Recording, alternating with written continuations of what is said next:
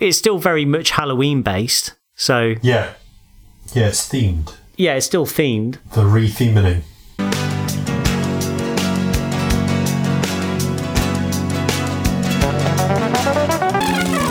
Hi, I'm Ian, he's Ollie. Hi. We're both guys. We're chatting about spectacular movies. It's a Guys on Film podcast.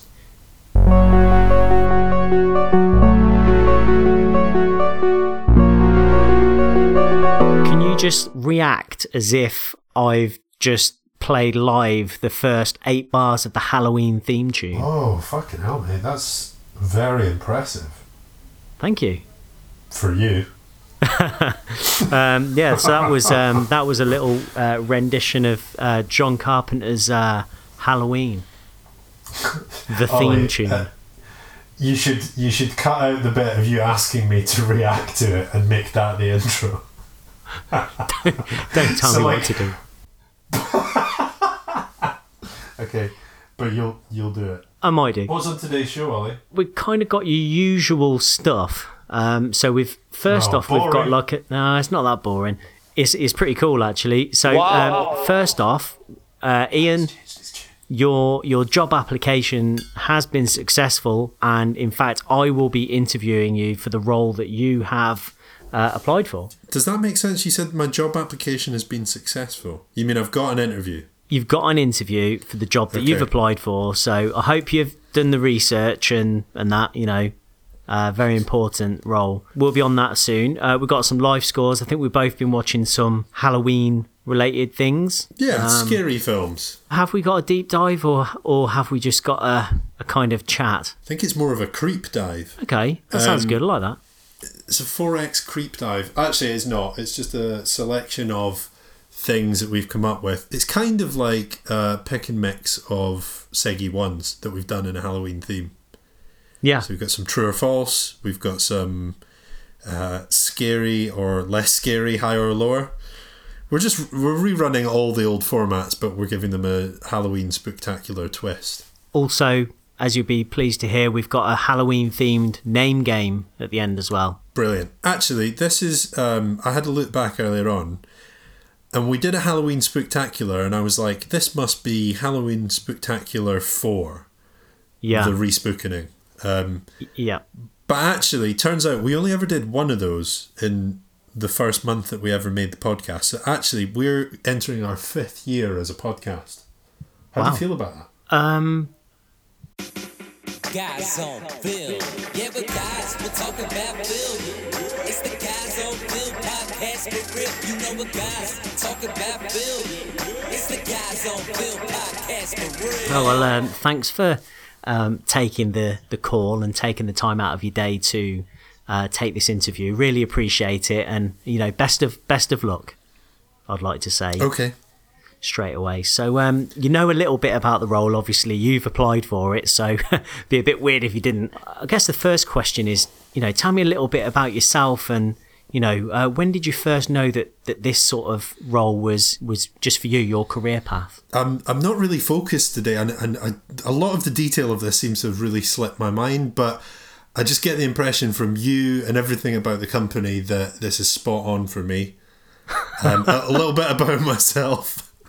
Yeah, a little bit about yourself, please. A little bit about myself. Well, my name's David. I'm 39. Weird. You said that it was Ian on the form. Okay, I'm Ian. I'm 32. My current role is in the video games industry, but I'm looking at maybe getting into something a little bit different because I've done that for about 10 years now, maybe a bit longer, 15 years in fact. Huh. Okay. Anything else you'd like to know? Why do you think you would be sort of, you know, it seems like a little bit of a leap from going to the, you know, sort of video games industry into what you're applying for. So I just kind of wondered what your particular skills were for this role. I've got one specific skill that I think helps me out in a lot of different ways, and that's excelling at absolutely everything I do. So, you know, it's all to play for, really. Just throw something at me. I think I'll be able to do it really, really well. Okay, so I'll tell you a little bit more about... Can I actually just... Yeah, okay, that's great. You're just moving on to what I was about to ask you, because I feel like you're being a little bit evasive in the way you talk about the role. Is there something wrong with the role? Oh, no, not at all. I just kind of wanted to have your take on it, before I gave too much away. So obviously you've applied for the role of, Mr. Cruise's personal chef. Yeah. Okay. So you obviously, that. So that's the only reason I was saying, it's a bit strange that you're applying to be a Tom Cruise's personal chef straight out of the video games industry. You can understand why, as a recruiter, I have to obviously, sort of clear that up straight away. But as you say, if you excel at absolutely everything, I'm sure you'll be fine. So I'm just going to get into the meat of the interview now, and just some questions. So obviously, Mr. Cruise, he likes a lot of global cuisine. And as his personal chef, what does your knowledge of global cuisine, especially Scottish cooking, for example, because it's where you're from, what does that bring to the table, if you don't mind the pun? I do mind the pun, and I'd like to terminate the interview. When you talk about global cuisine, I'm not 100% sure why you're asking me about food from where I'm from. But as you know, I'm a very well-travelled person, so I've seen and tasted food all around the world. So I don't think there's any problem there. I've seen and tasted it. But the reason I said that, Ollie, is because, of course, the first bite is with the eye, so presentation is obviously really important too. What can I say about Scottish food? Well, I won't be an egomaniac and say it's the best in the world, but I'd say it's definitely up there. And I'm sure that Mr. Cruise would quite like to sit down to a nice glass of Iron Brew, fish and chips with some curry sauce on the side, maybe some haggis supper deep fried in the mix in there. Let's say, for example, Mr. Cruise is shooting a very important stunt scene, which obviously, takes up a lot of his acting time. How would you feel like a haggis supper or fish and chips with curry sauce would sit as he's, doing these, rough and tumble stunts? It's funny you should say that, because I think when he broke his ribs jumping from one building to another filming a Mission Impossible, he'd eaten something very light that day. But actually, it's really important to judge your jumping distance by having a low centre of gravity and a very dense meal in your stomach. And a jobby lined up. Yeah.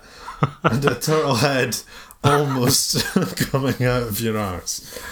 Okay, that's great. That's great. Okay.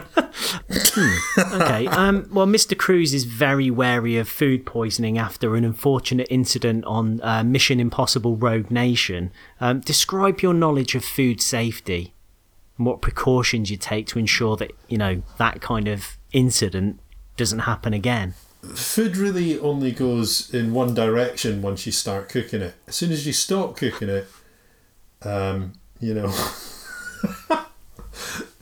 that's your chance of eliminating bacteria and all that stuff. That's all over once you stop cooking it. So my ethos and mentality in all of this is just to cook the absolute arse out of it. Yeah. When it comes to safety over taste or taste over safety, I'm always one to just go with safety. So whether it's something that's a blackened piece of fish or chicken that's been boiled for 3 hours, you just got to make sure that you've eliminated the threat. And I think Tom Cruise would be pretty behind that mentality. Eliminate the threat. Who cares about how it tastes? Okay. Mr. Cruise has a strictly no hair above the belt policy for chefs. Will this be an issue? I'm going to have to think about that. Is it okay if I get back to you on our next call? Well, we do need to make a decision. The proper amount of time to think about. I'm afraid we do need to make a decision on this hire by the end of this podcast, really. So, do you have any idea what Mr. Cruise's favourite foods are? How would I know that? I mean, guess. I mean, you could guess. I know that he likes a Bombay Bad Boy because I've seen him eat one, and that wasn't on television. It was actually when I spotted him on the street one day when he was filming in London. I know that he was supposed to be eating in catering, but sometimes he likes to slink off to nearby shops and taste the local cuisine for real. So he was eating a pot noodle that day. He's also quite into custard and sponge. So sort of school dinner style custard and sponge. School dinners, yeah. That's something I'm capable of doing, no problem whatsoever. Again, if you cook it too much and it goes bad, you know, who's caring? Use it because it's safe. I don't know if he's into it or not, but I could do him a nice omelette. He might be into that. So I mean, he really likes. He's got more than one favourite food. He likes pasta. He loves junk food, lobster. He likes everything from sashimi to rigatoni. So there we go. He loves regular meals. Have you read that online? Yeah. Yeah, that's actually a lie. And currently, the Church of Scientology are filing paperwork to have you taken off the internet. Okay, just a couple more things actually. So Mr. Cruz actually recently has a mostly raw food diet. Please describe a raw meal you might prepare for him. Well, it would have to just be a plate of potatoes because, again, we're just talking about the safety risk. I'm not raw getting involved in any kind of meat. I'm afraid quite hazardous to eat raw. Yeah. Oh, are they? That's going to go against you, I think. Not knowing that basic fact. Just we're going to have to move on from that one. Consider, seeing as you got it so, fatally wrong. Badly wrong. So 3 meals a day are not enough for Mr. Cruz. Instead, he prefers a daily diet of 15 snacks. Can you give me an idea of what sort of snacks you might prepare for him? Okay, so 5:15 a.m. I think I'd probably rustle him up a cheese toastie and soup. Okay. Just get him off to a really good start savoury start. Yeah, absolutely. At 6:30 a.m. he's already been up and done a bit of his physical workout in the morning. I'm just going to give him a coffee, nothing else. Then 5 minutes after he's finished the coffee, I'm going to give him some sort of pastry. Depends on where in the world we're filming, but I'm going to get him a pastry. Around 7 a.m. he's going to start to feel peckish again, and that's when we're going to bring him lots of jelly sweets so he's got enough energy for the day. So we're talking Haribo, we're talking, pick and mix of whole variety. Fruit salad, those big blackjacks. laces with loads of sugar on them. I think he likes those. Yeah. Around 10 a.m. we're going to start getting savoury again, and I think he's probably going to be into things like steak bakes. Yeah. So I'm going to take a leaf out of Greg's book, or actually just go down to Greg's and buy him some, and get steak bakes, sausage and bean melts, that kind of thing.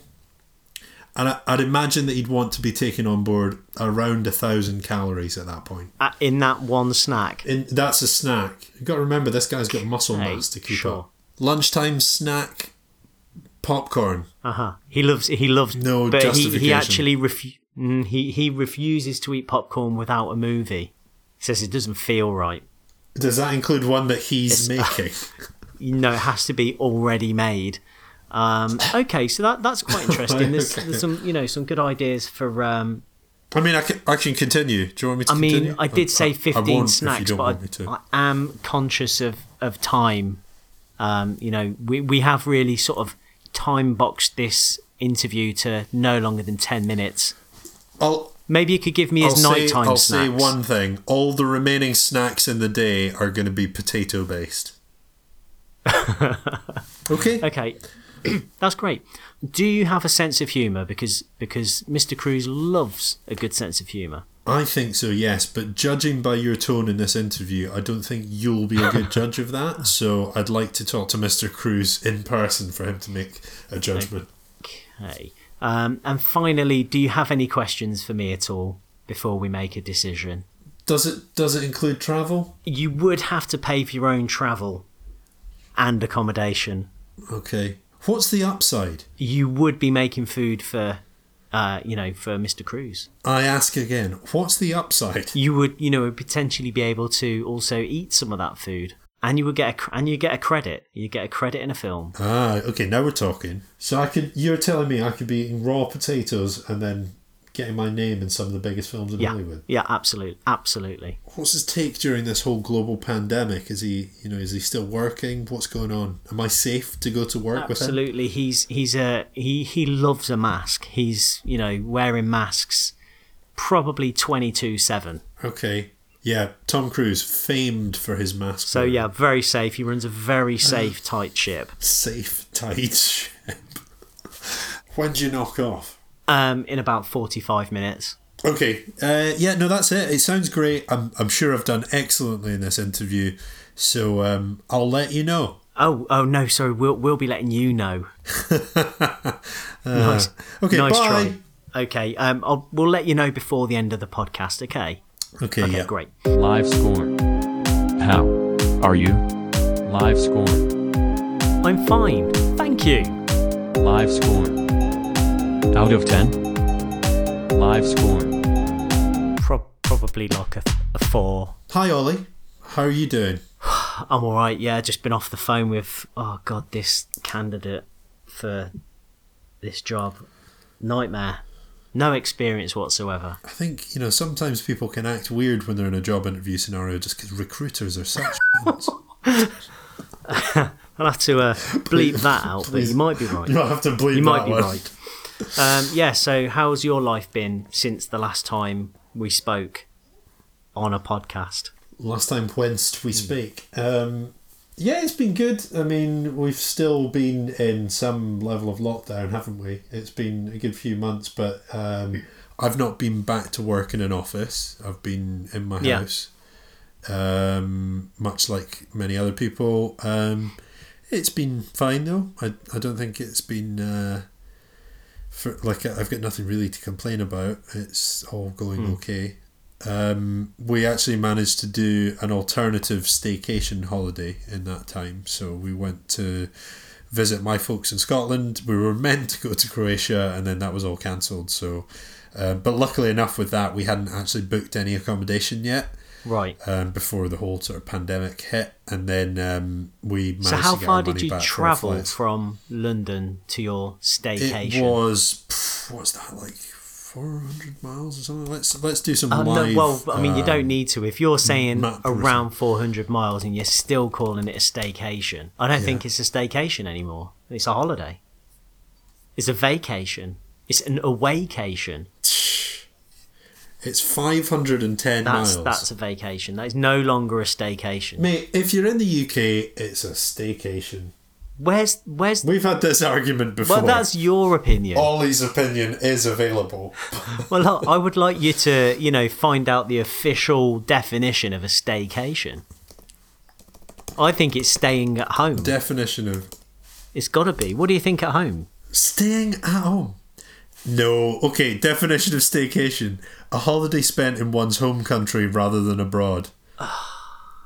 Or one spent at home and involving day trips to local attractions. So your part's in there, but you're saying that my part is beyond the meaning of staycation, and it isn't. It's just not. I mean, you did kind of go to a completely different place. I mean, went to Scotland, not England. But it's still Great Britain. True. He's got me So on it a was in Scotland. technicality. It was lovely. I mean, it's not a technicality. it's the glaringly obvious fact. So we're in Scotland. We had a lovely time. We stayed with my parents a bit, and then on the way back, we stayed in Glasgow a couple of nights. We took our dog Arnie with us, and we did some cool stuff. We went on lots of sort of daytime walks, which is very staycation-y, lots of little day trips to the places, but probably the most fun one of those was we went out and we canoed for a morning, which was cool. We were on extremely still water on a loch called Loch Sunart, and it was like just really, really nice. With the dog? It was great. No, the dog stayed at home with my mum and dad. Okay. I think he could have ruined it for us if he was out with us on the water. I think he would have been very freaked out by it. But it was cool. Like, it was kind of so still and calm in the water that it was just like very serene and beautiful. It was beautiful. What else has been going on? I've had a birthday actually since the last time we spoke, I think. Yeah. And the reason I bring it up actually is just as far as what have I been getting up to. Well, I got a nice birthday gift, which was this manual 35 millimeter camera, which was like this Soviet made camera that was sold abroad in the 80s. Okay. So it's from 1982, I think it was made, and it's called a Cosmic Symbol. How's that for a name? It's pretty cool. And do you have to buy And film it's like all for in it? its original box and stuff. Yeah, actually, I had a pile of like old Kodak film in the house, and it was still sort of well within its like time before it starts to deteriorate. I reckon when So it I've been deteriorates, using that a bit. it has its own kind of weird quality, surely. Yeah, it does. I think some of them go quite bad, but there's a bunch of stuff you can do, like people kind of, you know, the whole lomography thing of like bleaching your film or dyeing your film and stuff like that. And anyway, so did a bit of that. The first film didn't go particularly well, but then since then I've kind of worked out how to use it properly and stuff. So it's been nice using that, because you get the moment of taking the film to the shop. Can you still buy film? Yeah, although that's actually what I was going to say is I had a bunch in the house, and then I went to buy some more, and it's gone up hugely in price. So like a pack of 8 films was like 85 quid on Amazon. What? Yeah, I know. The exact same ones that I had a pile of in the house, and I'm certain I only paid like 20 quid for them before. So Okay. it's not just face masks and hand sanitizer that have had a boom. Seemingly the old Kodak film market has done well from COVID as well. So anyway, that was cool, and like taking film to a shop and then waiting a full day to kind of see how things come out is kind of cool. And then I've told you a bit about this off the podcast, but we've been watching The Sopranos in this house as well. So I'm almost finished The Sopranos for like the 5th time, and we're almost at the end of series 6, which has been cool. I really like it. How many series are there? There's 6, but the 6th one is extra long. Okay. It in film related and specifically sort of spooky or horror related terms, I've watched a couple of films recently.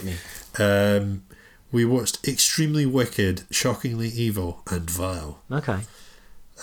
Which has a ridiculous name, but it's the story of Ted Bundy told in a kind of like strange way, and actually from his point of view, I think he got some flack that the filmmakers then kind of tried to come out with rebuttals against, of going like, hey, we weren't glorifying this, but it does kind of come at it from a very Bundy point of view, pro Bundy point of view. I guess no, not pro Bundy, but it definitely makes the viewer empathize with him a lot, and kind of, well, you certainly did. Yeah, I certainly did. Yeah. We spoke about this a long time ago, perhaps even on the podcast, but James Hetfield of Metallica fame is in this film. He plays a small bit part as a cop that pulls him over, and I thought he did great. Okay. Do you think he's got a career ahead of him in acting if the music stuff don't take off? Highly unlikely. You just said he was good. He was all right. He was. He wasn't distracting, I guess. Yeah. Okay. I just thought when I read his name in my notes here, like, he also gets called Papa Het, but is that not like one of those nicknames that people what's the word, that kind of like make for themselves? You know, when a person's like, yeah, everyone calls me cool guy, and nobody calls them cool guy, but they're trying to kind of set it up amongst like newfound friends as like something they like to be called. I mean, you're giving me the example of the one that you were trying to set up for yourself. It didn't. Exactly. I mean, it really didn't take off. Zac Efron plays Ted Bundy. Yeah. And I thought, you know, it was all pretty okay. And then at the end of the movie, they play some real clips of Ted Bundy from sort of documentary footage from, I don't know, I guess like TV, like newscasts and stuff like that. So historical footage. Yeah. And it makes you realise how little acting was actually going on, because loads of his mannerisms are just not in the way Zac Efron did it.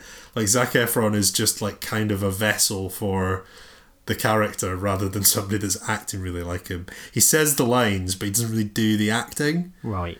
So he kind of like is this good looking sort of Bundy, but not is really. Is he just kind of playing like him in any way? Zac Efron? Zac Efron.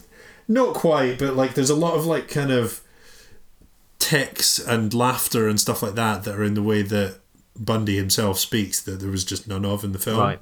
But the one thing in it was that I also watched, and I would probably say this is better if anyone's interested in the Ted Bundy story, but on Netflix there's a thing called Conversations with the Killer, the Ted Bundy tapes, And I thought it was really like pretty well put together documentary about him. And at the end of that, you've got no question that he has done everything that's involved in like the horrible killings that he committed.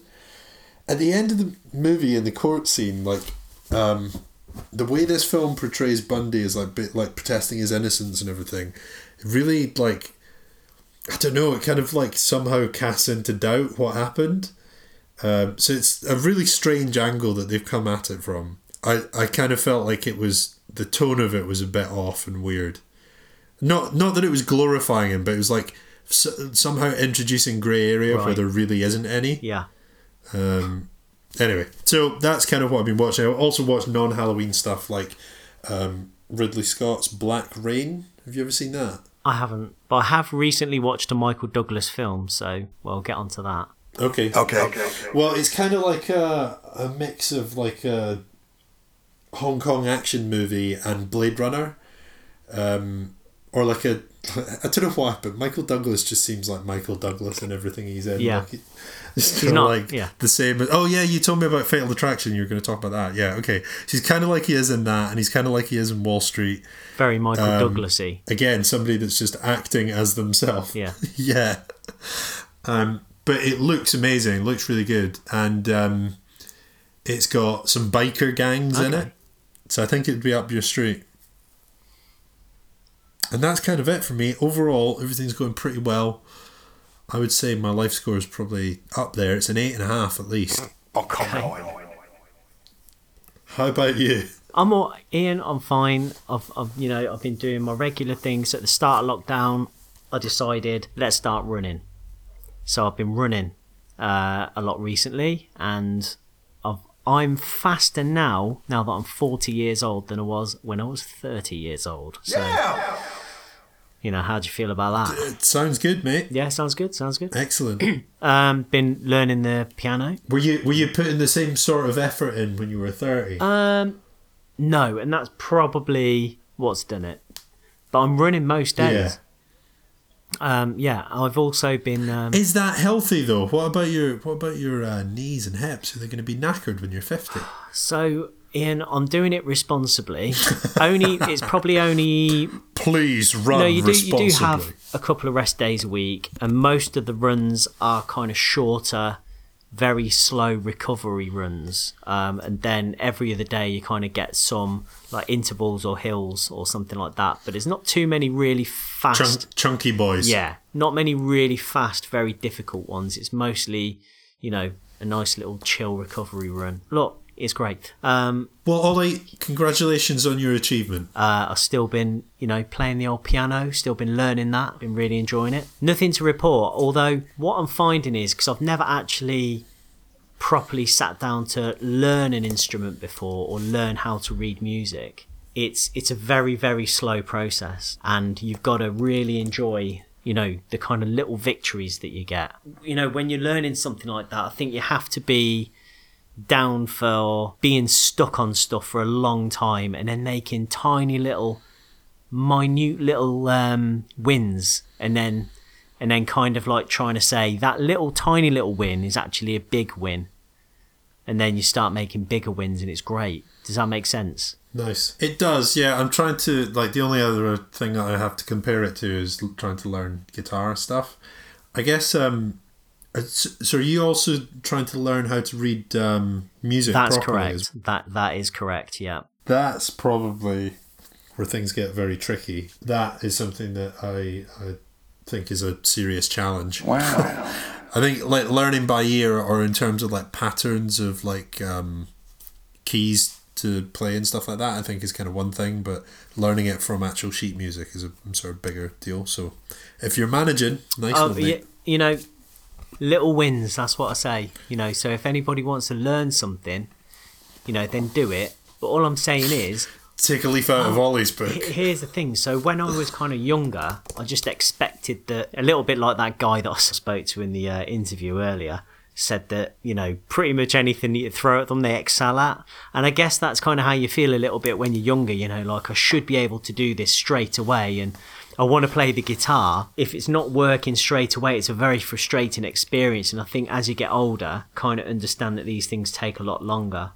Yeah, so you're saying patience is a virtue? That's exactly what I'm saying.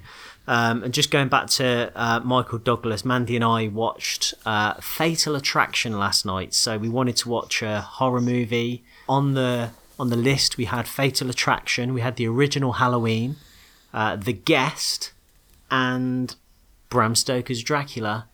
And we went for Fatal Attraction. I actually really enjoyed it. I thought it was pretty cool. Wow. Michael Douglas very much playing Michael Douglas in it. Bit of a bad boy in it. I mean, he's, you know, you can't like him. He's done a terribly bad thing, and it just, you know, it just goes way out of control. But what I had a question for you. Obviously, there's that infamous scene where Alex, played by Glenn Close, breaks into the family home and boils the bunny rabbit. Everybody knows that scene. It's coined a, you know, unfortunate phrase, I guess. If they were to do a sequel for Fatal Attraction, and let's say it was a bloke like this time, like just to make it interesting, how would they one up that scene? What animal and what method of cooking would he have to employ to really, you know, up the stakes on the previous film? There's an obvious one, but I don't really want to go the dark route. Snake in a Breville? I think to know that a man has gone completely insane, man would have to kill man's best friend. Ooh. Yeah, true. In a, what's big enough though? So they'd a hot tub. Outdoor gas barbecue. Ooh. Okay. Now, I think to show that a man's gone really insane, you could go slightly less harsh than killing a dog. What really pushes you to the edge, Ollie? Bad interviews? Yeah, well, no, but I think people, a bit like Russell Crowe in that film, the stressed out film Unhinged, people driving too close to me. Just, you know, dangerous, aggressive drivers. And what are the types of thing in Unhinged that show that he is in fact unhinged? He's always having a load of pills, and then he hits someone over the head with a mug. Right. He squints a lot. I like to go like slightly more desperate, but like wandering the streets covered in like your own feces or something like that. You know, you've really gone. You're really annoyed that you've been cheated on. Yeah, I mean, I was just okay. So you haven't really. So you're saying a dog in a big barbecue smoke thing. Yeah, Fatal Attraction 2. Man's best friend. Canine. Man's worst friend. It's called Man's worst friend. Canine barbecue. Okay. But other than that, Ian, I'm fine. I will match your life score with an 8.5. How dare you? It's fine. Okay, let's creep dive. Yeah. Facts, data, must have put a lot of effort into this one. Information overload. I think I'll probably double check that. Ian, what is a Halloween?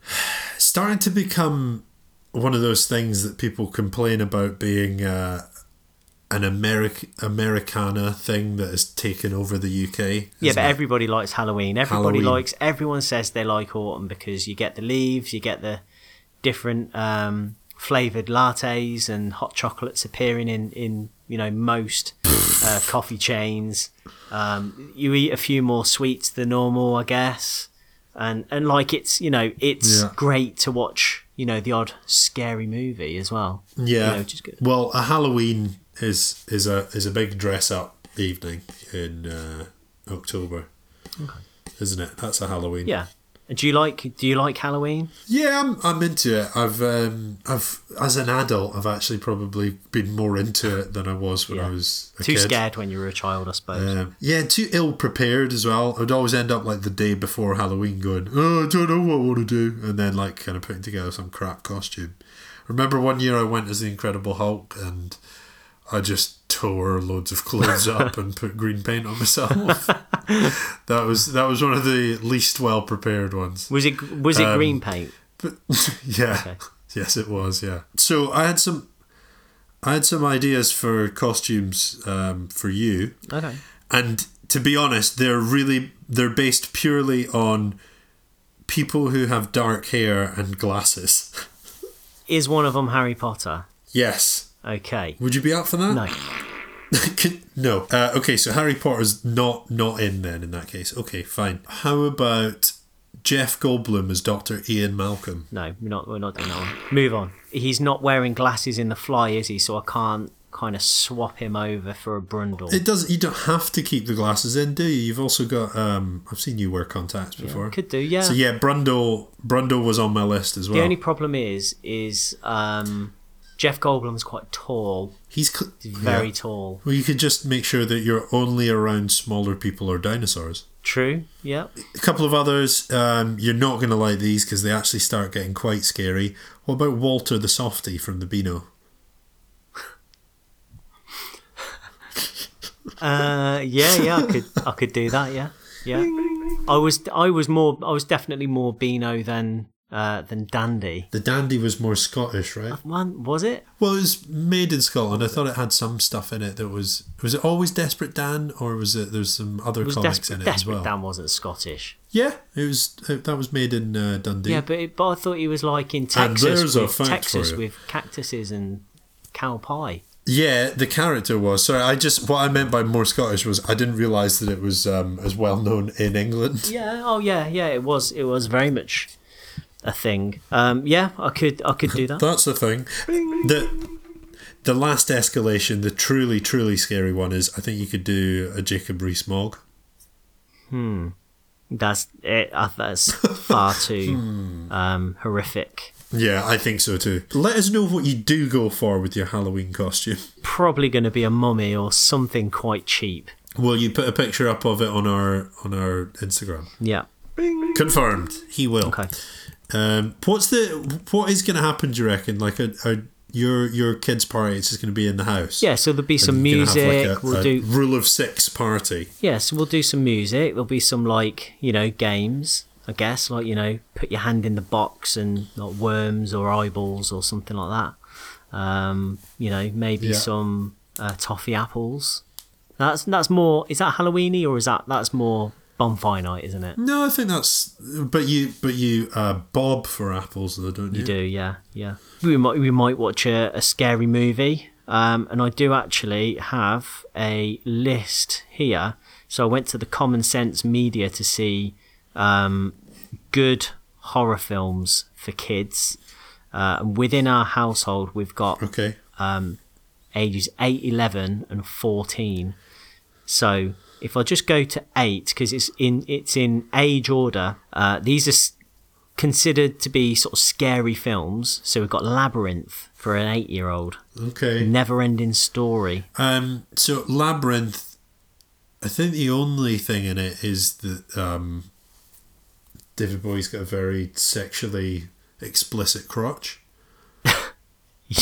Yeah. Other than that, I think it's age appropriate. Okay. Do you think they're scary? I don't know if Labyrinth or? is really. I don't know if it feels Halloweeny enough. What was the other one you said there? Neverending Story. No, not that one either.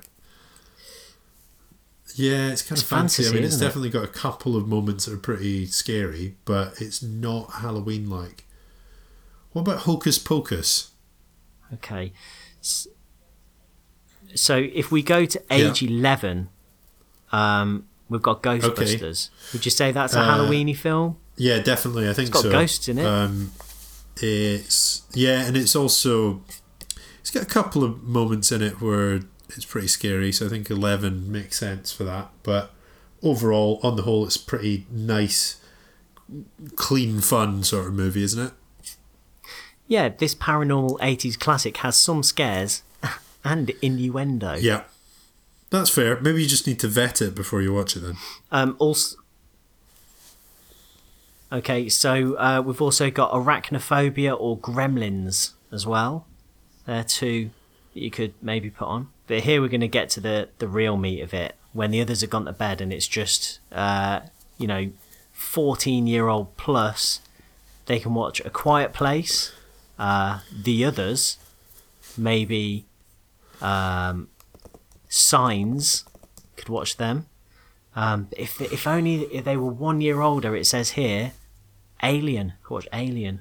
So I'll be honest, Ollie, you broke up a little bit there, but I think Alien's an 18, isn't it? But what do you think is the okay age to watch Alien? 6 or 7. What? No, I think... What age did you watch it I at? probably watched it around like 13, 14, something like that. I can't remember exactly, but a little bit too young. Yeah. I think, I haven't been scarred permanently from it, and I don't think I acted out in any crazy way because of it at the time. So I think 13, 14 is probably fine. Okay. Yeah, I think that's good. What was the other one you said? The Others. Is The Others not quite traumatic? Yeah, it's quite traumatic, yeah. The Others is pretty traumatic. I just kind of wanted to move on to things that I found scary. So this is not necessarily in any order, but these are all films that I found scary. So I'm just going to go through them. First of all, I've got the Texas Chainsaw Massacre. I feel that one has... It's about atmosphere, because it's not particularly gory or anything like that. I mean, it's quite violent. The tone of it is very disturbing, and it stayed with me for months, if not years. I would agree with you there.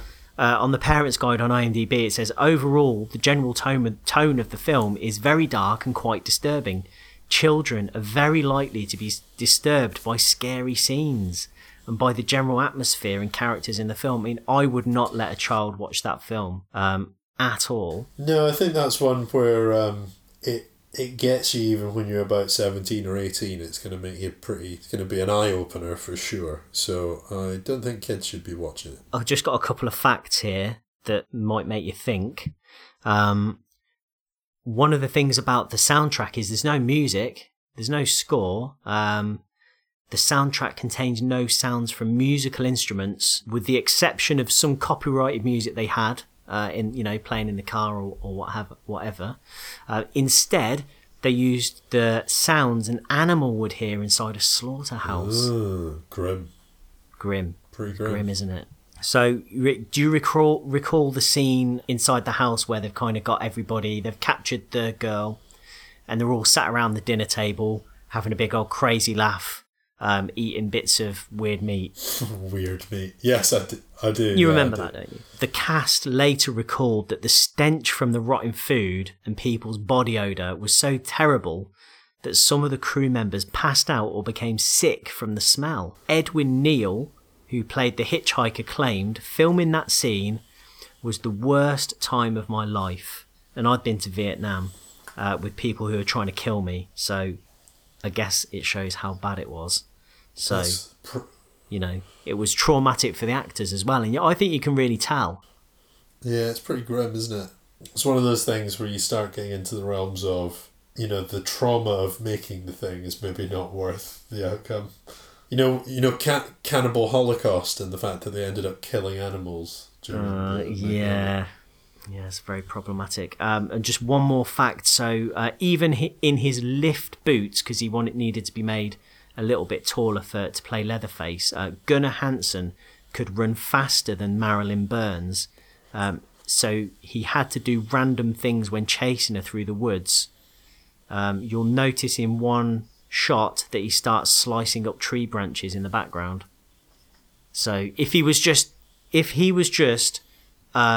mission focused, he would have got it. No problem. I think that adds to it though. Like it makes him seem more maniacal, doesn't it? He's just like, I'm going to slice whatever I can. Yeah, absolutely. What a maniac. And just quickly going through the other ones. So Ring was one that gave me a sleepless night. Night. Singular. Well, once we had finished watching the film, actually, we got a phone call, and this was about 11 o'clock at night. That was unnerving. I actually had and I didn't expect this to happen, but I went to see Event Horizon at the cinema. I'll give you the official synopsis. The official synopsis! A rescue crew investigates a spaceship that disappeared into a black hole and has now returned with someone or something new on board. I mean, that made it sound like a comedy, but it was very far from being a comedy. I got home, and I think I found it quite scary at the time, but it wasn't until I got back and attempted to go to sleep, that just so many of the images in the film just kept me up.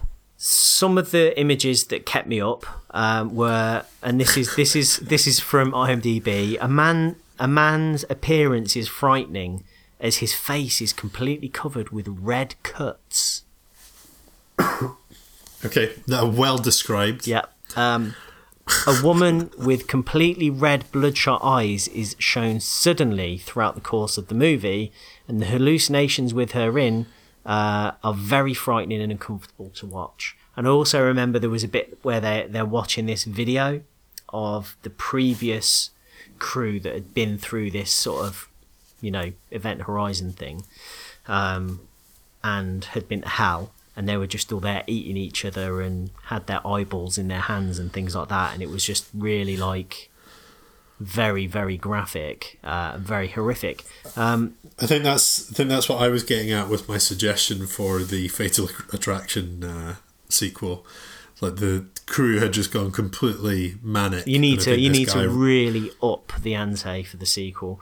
And I'm just going to running around with eyeballs and poo in your hand. Just one more. So The Fly is a film that took me, and I thought I was a pretty hardened horror guy when I was about 14. I'd seen Hellraiser, I'd seen a few films, but The Fly was one that I had to turn off. I found it very gory, and it turned my stomach, especially the arm wrestling scene, which I thought was pretty gross. Some things from IMDb here. The ending is very depressing and heartbreaking, it says in frightening scenes. I think it is. I think it's very, very heartbreaking. The scenes in the gore section may disturb some. It's very hard to watch, even for adults, and I would agree to this. It's. I don't know how that film ever got made, especially the scene with the baboon, the arm break, the maggot baby, and the last 10 minutes, as is much of Brundle's physical decay. I don't know how it got made, because it was quite such a... I mean, first off, it had come from, I guess, quite a classic old film. And then just the extent of the gore and the grisliness and the body horror, you kind of wonder how it ever got funded and how it was ever okayed. I mean, was it off the back of something like The Thing, where people were just up for really grisly things? Yeah, I don't know. I think when you call them out like that, those those things are pretty... I don't know, I guess like maybe they just got greenlit, went off and did it and didn't talk to the producers too much. Didn't tell anybody. And then when they got it back, they're like, well, if you remove this, none of the rest of it will make sense. And very quickly, I've got some films that I guess wanted to be scary, but they just aren't. Resident Evil. It's not scary. No. Too much CG. Yeah, all the CG in it is... although I think the dogs that are covered in meat look all right. But they're just dogs covered in meat, Ian. But then they do just jump in the air wildly.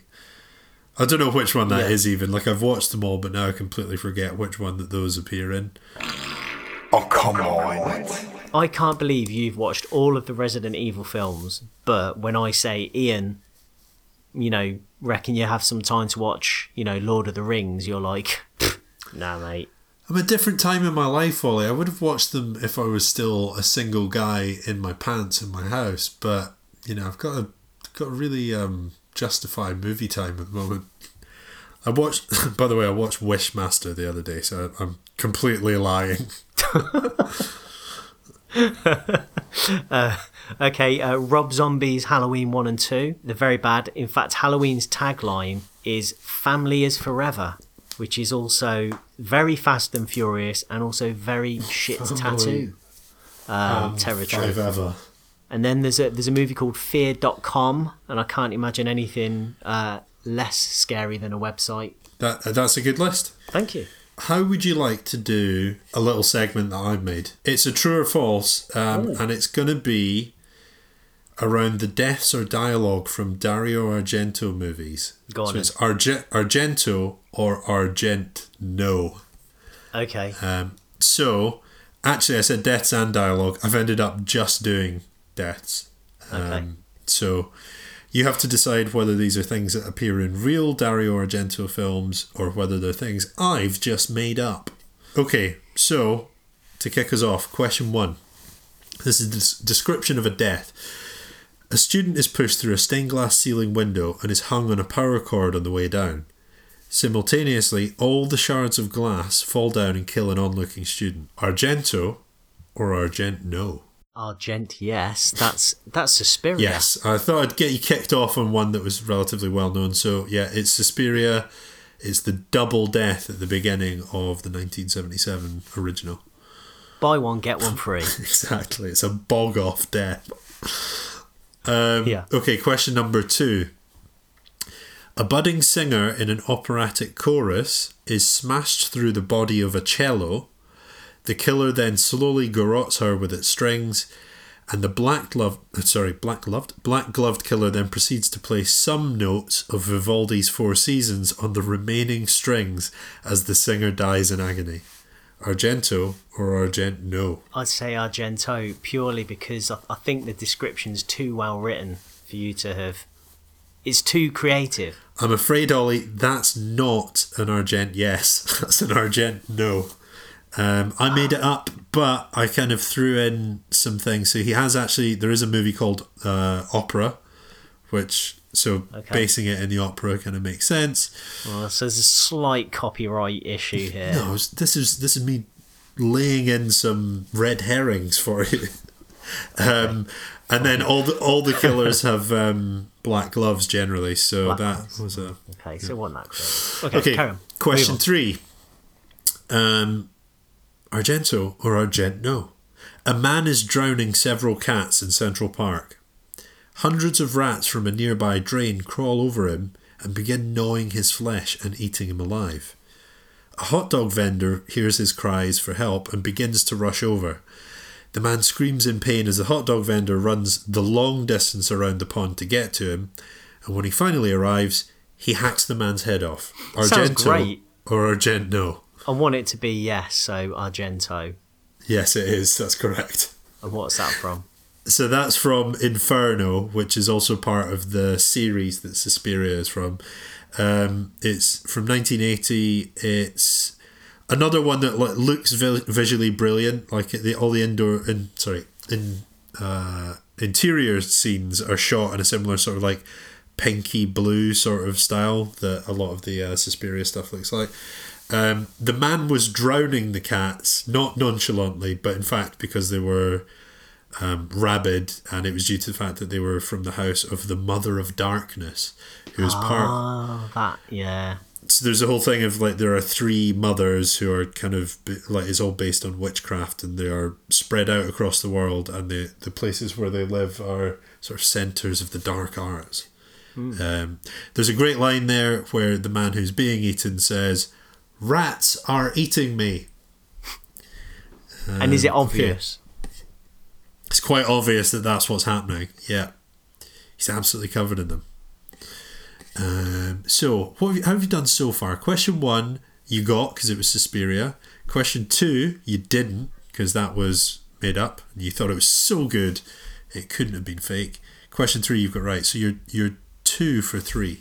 Okay. 2 more to go. Question 4.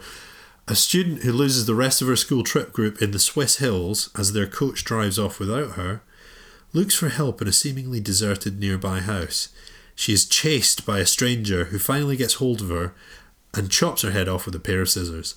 There's a lot of the head coming off. I'd say that's a no.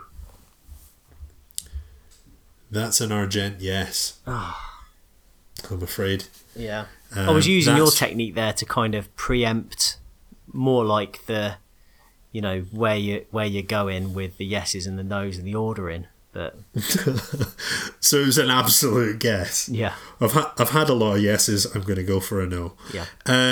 No, this is Phenomena, starring Jennifer Connelly, John Travolta. No, Donald Pleasance and a chimpanzee. So not far off with John Travolta, but yeah, it's I think it's actually been released as Creepers, and you know all these films have like different names in different countries and stuff, but that one's on Prime at the moment if you want to watch it. It's not his best, but it's still got some brilliant stuff in it. Okay, and so you're now 2 for 4, so let's see if you can get 3 out of 5 at least. This is the decider. This is the decider to see if you win. Okay, question 5. In Rome, a school teacher is chased down a busy street. The woman runs into a theatre with the killer in hot pursuit. Running up the stairs of the main auditorium, she enters the projection room and runs up to a window to escape from. Seeing a large fire escape to jump towards, she opens the window and prepares to jump, but the killer arrives just in time and hacks a kitchen knife at her ankle, and as she jumps, she instead falls. Free falling, she's skewered on a hot pink neon light advertising the production in the theatre, which begins to flicker and light up the skin of her body. It's really, I mean, if you have written that one, I'm concerned. But I think I'm still going to be trying to play the numbers game, so I'm going to say no. I think you've made it up. Yes, you're correct. I made that one up. Yes, so I win. 3 out of 5, it's not bad. It's not bad. Okay. No, it's pretty good, in fact. I made that one up again. It's a mix of stuff. So he was the producer on Demons, which is set in a cinema or a theatre. Yeah. And then I've seen just sticking in hot pink neon was like sort of colour palette related. So anyway, you did very well, Ollie. Give yourself a pat on the back, or just give someone else a pat on the back and see what they say. Ollie, I'd like you to guess whether you think the thing after my beginning thing, which is Gremlins, the movie Gremlins, I want you to guess whether the subsequent things I tell you are either scarier to me or less scary to me. Right, so think of Gremlins. Okay. You've seen Gremlins, haven't you? Yeah. Scarier or less scary? Alien. I think you'd probably find Alien scarier. Correct. You're off to a good start. Nice. Well done. So, thinking of aliens, what do I think of The Invisible Man from 2020? More or less scary? Less scary. You're right. Less scary. Mate, you're nailing it. I was going to go with Freddy Krueger as the next one, but because he's so... His initial incarnation is so dark, and then he becomes like a bit of a laughingstock, I decided not to go with Freddy Krueger because he's too inconsistent. What do you think? Scarier or less scary than The Invisible Man? Jason Voorhees. I don't know. I think still a bit daft, so I'd probably still think that you may have found the concept of a man that feels the need to be invisible a scarier concept than Jason Voorhees that has no grounding in reality whatsoever.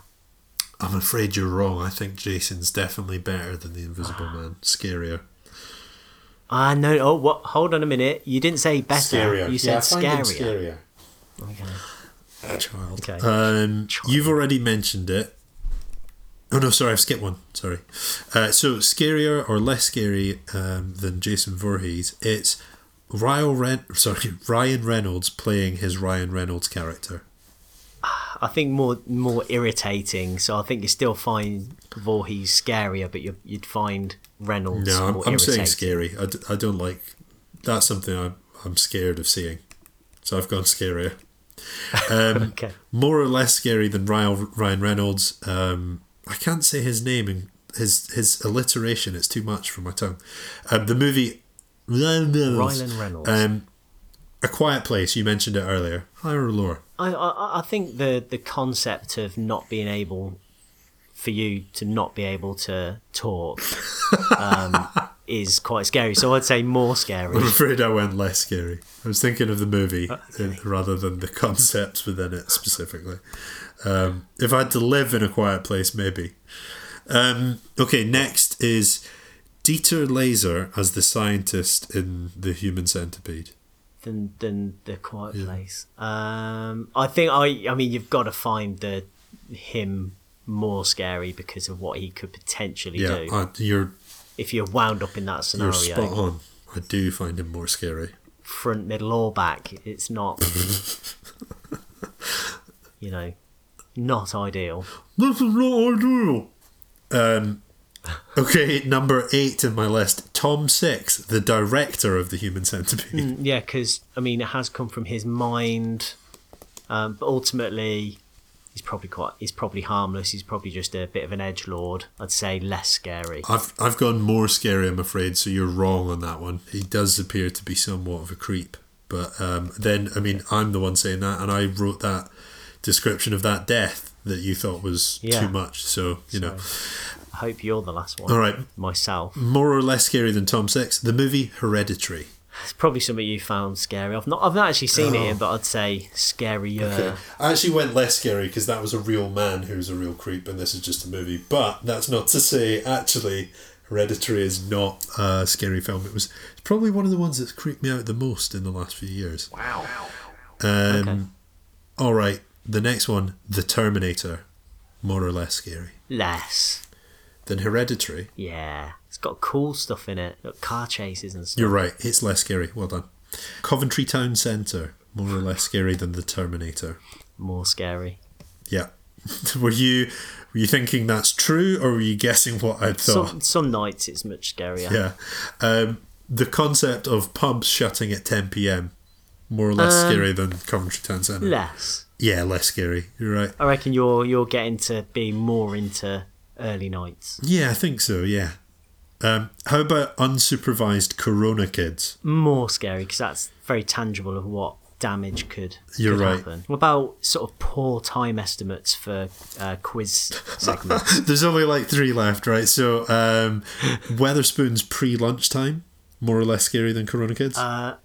Same scenario, I guess. So more Yeah. scary. Threat of violence. We've had a as well. succession of only escalating scariness. The movie Eden Lake. Oh, some more scary. Yeah, and I think I agree with you on the Texas Chainsaw Massacre thing. It's to do with just like being very unsettling, like the violence being extremely unsettling. Okay, next, Jesse Eisenberg acting, more or less scary than Eden Lake. Less, because he's good in Social Network. I'm afraid I said scarier. Okay. And then the final one, sleeping in a house that has cats in it. More or less scary than Jesse Eisenberg's For acting. you and your nose, definitely more. Yeah, you're right. It's the scariest thing on the list. And actually, I had my nose checked for allergies recently, and I've got 3 different allergies. Which are? One of them is cat dander. Okay, great. Luckily for me, dog dander is not a problem. What so are the other it's allergies? okay. One was just household dust, and I can't remember what the other one was. It's something. I think it's like an air pollutant to do with like kind of traffic in cars or something. Okay. Three out of the most common 10 allergies. Allergy man. Okay. Okay. What have you got? Yeah, great. I'm going to quickly go through this. So, very similar to what you've just had. What's scarier, hot or cold? Hot. What, against ice and being frozen to death? But being burned alive and your skin coming off. Trapped under ice? Calming. You'd fall asleep. Okay. Yeah. What's scarier, height or depth? Think about it. The vastness of the ocean, like being like, down there, what's down there, or being up really high. I'm gonna say height. What's scarier? It's more tangible what can happen when you fall from a height. Okay. And finally, can width be scary? In your case, absolutely. But it's a good thing you're doing all this running. What's though. that mean? I don't understand. Can width be scary? Something so wide, it freaks you I think out. the only thing I can think of like that is, those huge earth moving trucks. Like, Yeah. okay, they're tall, but also like they're really wide. So you couldn't outrun it left, right, or away. Tell that to the people that made Prometheus. Yeah. Yeah, I Okay. think that's probably it, yeah. Width can be if it's an earth moving JCB digger Okay, you thing. heard it here first. Width can be scary. And finally, I've just got the quick name game for you, Okay. Ian. Are you ready? Okay. And this is quite Halloween based, so see how Okay. you do. You have to think fast. Mike, Myers, correct. Freddy, Flintoff, Prince Jr., Jason, and the Argonauts, Isaacs, John, Frusciante. Oh no, it's not movies. Candy, like Candyman, John Candy, Norman, Bates, Reedus, Kathy, Bates, correct. Jason, and the Argonauts. Bateman, Susan, Sarandon, Saw Randon, correct. So random. Chuck. Did you say Chuck? Yeah. Barry? Norris and Ted Bundy. Danson. Damn it. You didn't do very well. What's Ted Danson in that's scary? What's the scary movie he's in? Ted Bundy. Ted Danson plays Chuck. Ted Bundy. Chucky. Yeah. Susan Saw Randon. Uh-huh. Jason Bateman, like Patrick Bateman. Uh-huh. Kathy Bates, like, Norman Bates. Norman Reedus, like Norman Bates. John Candy, like Candyman. Jason Isaacs, Jason Voorhees. Freddy Krueger, Prince Jr. And Mike Myers. I'm sorry that in the quick fire round my brain wasn't quite able to extend to the fact that I was naming one person who was then also supposed to allude to another person. Yep. I just had to step it up a level. Think of two people every time I throw a name at you. Yeah, cool. Right. I think that's all we've got time for, isn't it? Absolutely, yeah. Really, to be honest, should have wrapped this up half an hour ago. If you like the podcast, then you can let us know by liking it on whatever the podcast platform that you've got is, or you can follow us on Instagram at GOF Podcast or on Twitter at GOF Podcast. And that's it. I don't need to do everything. The people that are listening, they know this stuff already. Yeah. So, great. Bye. You didn't get the job. Oh yeah, and I decided I didn't want it because I'm not willing to shave all my upper body hair. Okay. Bye. Bye.